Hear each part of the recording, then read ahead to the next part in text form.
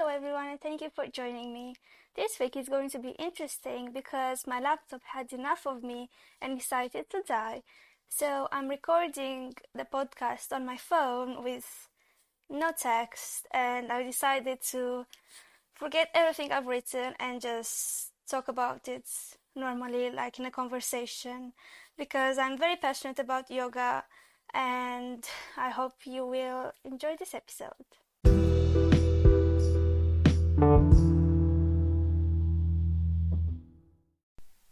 I've always had back problems, and I even did exercises prescribed by doctors in special clinics, Pilates, fitness, aerobics. I went to the gym, but the only thing that stuck with me is yoga. My dad really loves yoga. He used to do it a lot in his young years. He even made a bet with a colleague that he could stay for 5 minutes in the headstand, and he basically won the bet. So I discovered yoga through my dad, and I started practicing it 3 years ago.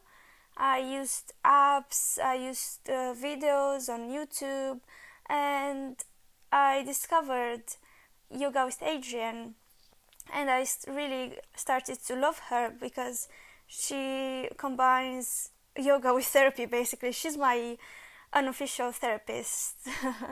She's so positive, and all the videos are so uplifting, and every time after the video I feel morally strong and physically light. It's such a good balance, and I come back to her even after, let's say, a period of a month or sometimes two, when I don't do at all yoga. I start to miss it so much, and then I get back to the mat and I start with one of her 30 days yoga practices, and yeah, I love it.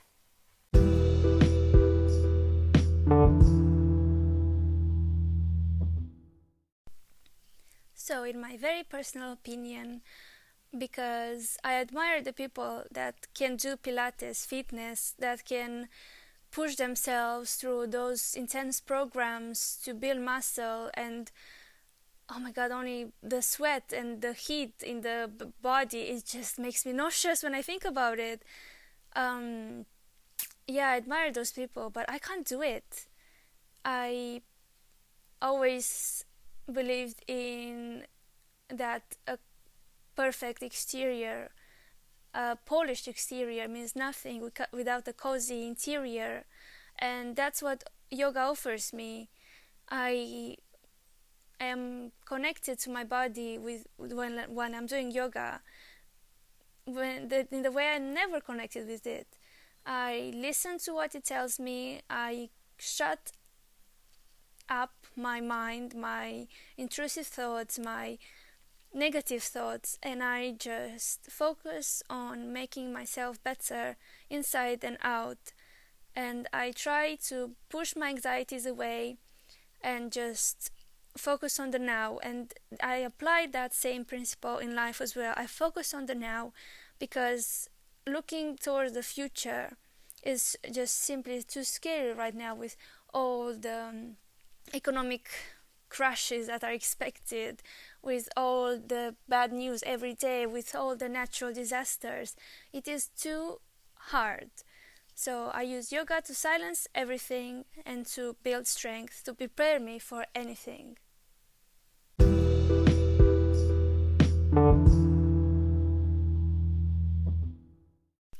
So why does my dad roll his eyes when I tell him I'm doing yoga? Well, basically because he's old school and he doesn't think I'm doing it properly. What he used to practice is this branch of yoga called Hatha Yoga, where they focus more on slow-paced exercises and they focus more on stretching and breathing. He learned it from this book that became popular at the beginning of the 80s in Romania, called Yoga, Source of Well-Being, basically, Source of Healthiness. That would be the translation. It was written by this guy who contracted polio, and he was left unable to walk without crutches. That's why he started doing yoga firstly in Romania, and then he moved to the Himalayas mountains in India to pursue it further. When he came back fully healed, he decided to write this handbook for beginners to make yoga more accessible to people. And it is a way to make yoga more accessible to people, but the practice requires a lot of time and a lot of patience, a lot of quietness as well. Like, it's different to do yoga in a mountain retreat, and it's different to do it in a city center of London with so much traffic and with thin walls. It requires a strength that I do not possess, to be honest.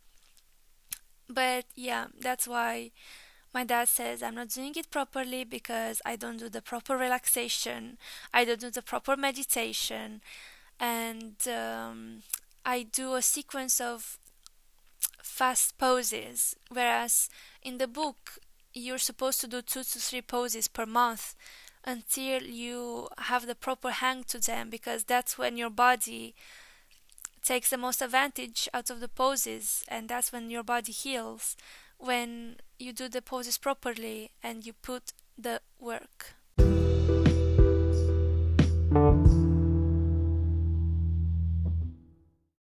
Yoga really grew in popularity, and in 85 it was forbidden by the communists because it was a spiritual practice, and they were afraid of anything spiritual or anything religious that could overthrow them, basically, large gatherings of groups of people. Also, my dad told me that yogis got very creative with their yoga practices, and because they're very bendable, they started throwing orgies, which is not what's yoga for, kids, but I guess it's everybody's business. I don't know. But yeah, yoga is for the body and the mind. Yeah. And to have a nice yoga booty, if that's what you want. If not, for the mind and the soul, then. Yep, this is my episode recorded on my phone with the microphone on my headphones, which was very interesting. It's harder than expected to talk without a text, but somehow this episode feels more like me than the rest. It's more authentic and it's more rough, but I still have rough edges. But yeah, I don't know what's going to happen next week. I still have to think of a theme. But yeah, when life throws you lemons, you throw them back, I guess.